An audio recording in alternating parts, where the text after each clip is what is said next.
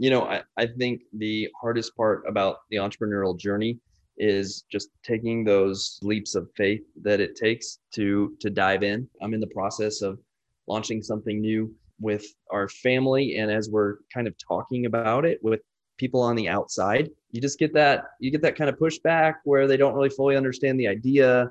They don't know the idea as well as you know it, and so it comes across as skepticism or concern, and it's really demotivating for the entrepreneur.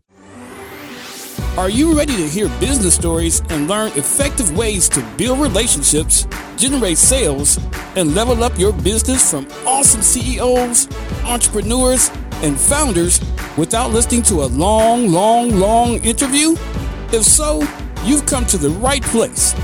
Gresh values your time and is ready to share with you the valuable info you're in search of. This is the I Am CEO podcast. Hello. This is Gresh from the I Am CEO podcast. I have a very special guest on the show today. I have Brian Rowland of Abenity. Brian, it's great to have you on the show. Thanks so much. Super excited to have you on. And before we jumped into the interview, I want to read a little bit more about Brian so you can hear about all the awesome things that he's doing. And Brian is a social entrepreneur and founder of Abenity, the 6X Inc. 5000 company that's powering corporate perks for top brands, including US Bank and MasterCard. And while Abenity provides millions of subscribers with private discounts, the company's social mission is fighting extreme poverty with every program they deliver. The company's recently exceeded $1 million of total giving and hired a CEO to accelerate growth with their fully remote team. Brian lives in Scottsdale with his wife and 3 daughters and is investing his time in efforts that help like-minded entrepreneurs establish a social mission of their own. Brian, are you ready to speak to the I Am CEO community? Yes, sir. However, I am not a CEO because I just hired one to kind of take over the helm of the business and lead things from here. Absolutely. But you're doing so many awesome things that we definitely need to have you, back on the show. And I know you mentioned that you hired a CEO. So I guess I wanted to hear a little bit more about, your story and what led you to, be at the point where you were able to hire a CEO. Yeah. So we started our business in 2006. I was selling cell phones right out of school, corporate outside sales, B2B job. And, I was told to go knock on doors and sell phones to other businesses. I was really too scared to talk to businesses about business phones. I was a musician in Nashville, straight out of school, like getting all businessy wasn't my thing. I was already kind of frustrated. I was walking around in a tie every day. And so I decided that, reaching my quota didn't have to go through kind of the B2B route. So I went and I just talked to people about their personal cell phones. And as I did that, I found out that there are employee discounts off cell phone service at big companies. So, hey, if you work at Pepsi, you save 23% off every month. So I went up and I sat in the Pepsi break room and talked to good folks about their family phones and said, hey, I can help you save and switch. And pretty soon I realized it was a lot more efficient to send emails to HR folks about, hey, did you know that you have this discount? Will you send this flyer out? Which got my phone ringing, which led to me talking to my brother, hey, let's build a website that helps people find their discounts. And before I knew it, Sprint Corporate was knocking on our door saying, man, we cannot get our own internal websites built fast enough. Can we use yours? And from there, we got introduced to some really big accounts. And about 2 years down the road, we realized that companies really needed someone to help them manage their corporate merchant relationships for their employees, for their employee discount programs. So we launched Abenity as a managed service platform that helps companies offer discounts and perks to their people. And from there, we have grown it over the last decade, made the Inc. 5000 list 6 times. And currently we've opened up so that small businesses can get access to the same perks and discounts as the big guys that we serve. And we're serving, millions of members across every state with around 1 million redemption locations at this point. We started that business with, when I left the cell phone role to kind of start this, I had a real desire for more meaning at my job. I was doing really well selling phones, and I was rewarded for that financially. But the finances weren't my performance measure of choice. It wasn't that meaningful. I had more than I needed, and that's I wasn't wanting to deal with it. If anything, the more money I had to manage, the more frustrating and complicated and stressful it became. And so I was looking for meaning at work. And so we started our business with a social mission where we created an output to a cause for every input into the business. And we did that before we made our first dollar. This was the same time in 2006 that Blake Makovsky's walking around South America, deciding on his buy a shoe, give a shoe campaign. So social entrepreneurship was budding. It wasn't really a thing. The closest thing to it that was widespread was corporate social responsibility, which is a totally different beast entirely. It's very reactive approach and generally motivated not by improving situations socially, but more as a PR kind of financial strategy. And so we launched it with this social mission before we even made a dollar, and that was motivating for us. And a March kind of 10 years later, we just crossed the $1 million of giving in 2020, a great thing that came out of 2020. We picked the cause that we supported. We decided to chase the fight against extreme poverty. And extreme poverty there's about 500 million people left in extreme poverty in the world. Poverty is an issue everywhere here in the United States for sure. But extreme poverty is, you can identify extreme poverty if you're waking up in the morning and walking 5 miles to find dirty water to bring back to your family, and hoping that you don't get too sick from it. And because of that, you're not able to keep a job, and your kids aren't really able to go to school because you're just taking care of your basic life needs to stay alive. On top of that, extreme poverty usually can be identified by deciding which of your kids you're going to feed today. It's not an everybody gets to eat today scenario. There's about 500 million people in that scenario still. The United Nations #1 sustainability goal is to eradicate it by the year 2030. They're on track for that. We work through a group called World Vision to do it, and we sponsor kids. I got a really cool letter last month that said, hey, World Vision is leaving this village that you've been sponsoring kids in, because this village in Senegal, Africa is now self-sustaining. And so 116 of the kids that you sponsor have graduated from the program, and we need to go find you 116 more kids to sponsor. And so that was a really cool thing. We're still running hard after that mission, and we're sponsoring kids with the perks programs we deliver over at Abenity. Would you consider that to be what I like to call your secret sauce? And this could be for the organization or the business or yourself personally, or a combination of both. But do you feel like that's the thing that sets you apart and makes you unique? I think when it comes to running a remote team, that having a social mission is definitely a secret sauce. It's something that everyone can identify with no matter where they are. And it's something that really extends beyond so that you can be driving meaning and purpose and ownership thinking and motivation at work.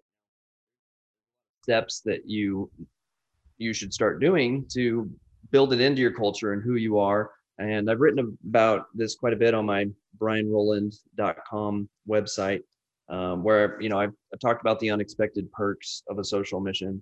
But inside that, I also kind of break down, how to integrate that into your day-to-day so that it's coming up for people and it's a part of what they do. So, we set KPIs and our goals around our social mission. So instead of counting new customers, we count new kids that we're able to sponsor.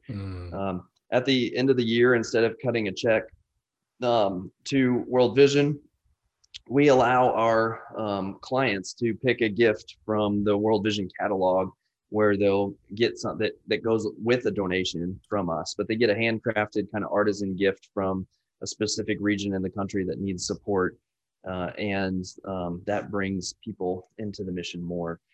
We do simple celebrations like Cash Positive Day inside the company. So when cash in for the month exceeds cash out, which hopefully happens more often than not, then we have something to, then we celebrate internally with some kind of cultural trivia question, and whoever gets it right gets to choose, what what we're giving to in the fight against extreme poverty for that month, across a ton of different categories. And so there's this kind of, you need to include it in your lifeblood. And one thing that I put together that is probably the best call to action I can do and help people get started is I put together a 1-page impact plan. That's just a blank 1-pager. That's the 5 steps that we did 10 years ago that we've been consistent with. And it's something that can be downloaded, and to just kind of play with the idea, what do I need to do to start a social mission? What areas do we need to cover? What do we need to talk about? And then make a plan and stick to it. I think the number one challenge that entrepreneurs have is not generosity. I think a lot of people are very, very generous. I think they for sure plan to give. And a lot of times they end up giving at the last minute. And the challenge when you give at the last minute is it's hard to build a story around it. It's hard to communicate it. It's hard to predict it. And you're leaving tons of impact on the table when it's not predictable, when you're not communicating it and you're not planning around it. So I'm trying to get people to step away from the we're planning to give mentality, to have a plan for giving that is already in place and can just be executed. And that's what this 1-page impact plan lets everybody do. Nice. Absolutely love that. And I almost feel like that's kind of like a hack that we can kind of all implement, because you have, basically baked down exactly how you can execute on it. That's available on your website. Yeah. Actually, if you text the word impact to my number here, you'll get an auto response with it right away. It's area code 615-802-6853. So just text the word impact to 615-802-6853, and you will get that auto response back. If you're not on your phone, you can go to brianrowland.com. You can find it there under the downloads link as well. Awesome. And as promised, we will always have that information in the show notes as well, too, just in case anybody might be driving or anything. They can definitely get a hold of that. And so I wanted to ask you now for what I call a CEO nugget. So this is a little bit more of a word of wisdom or piece of advice. It might be something, if you were to hop into a time machine, you might tell your younger business self.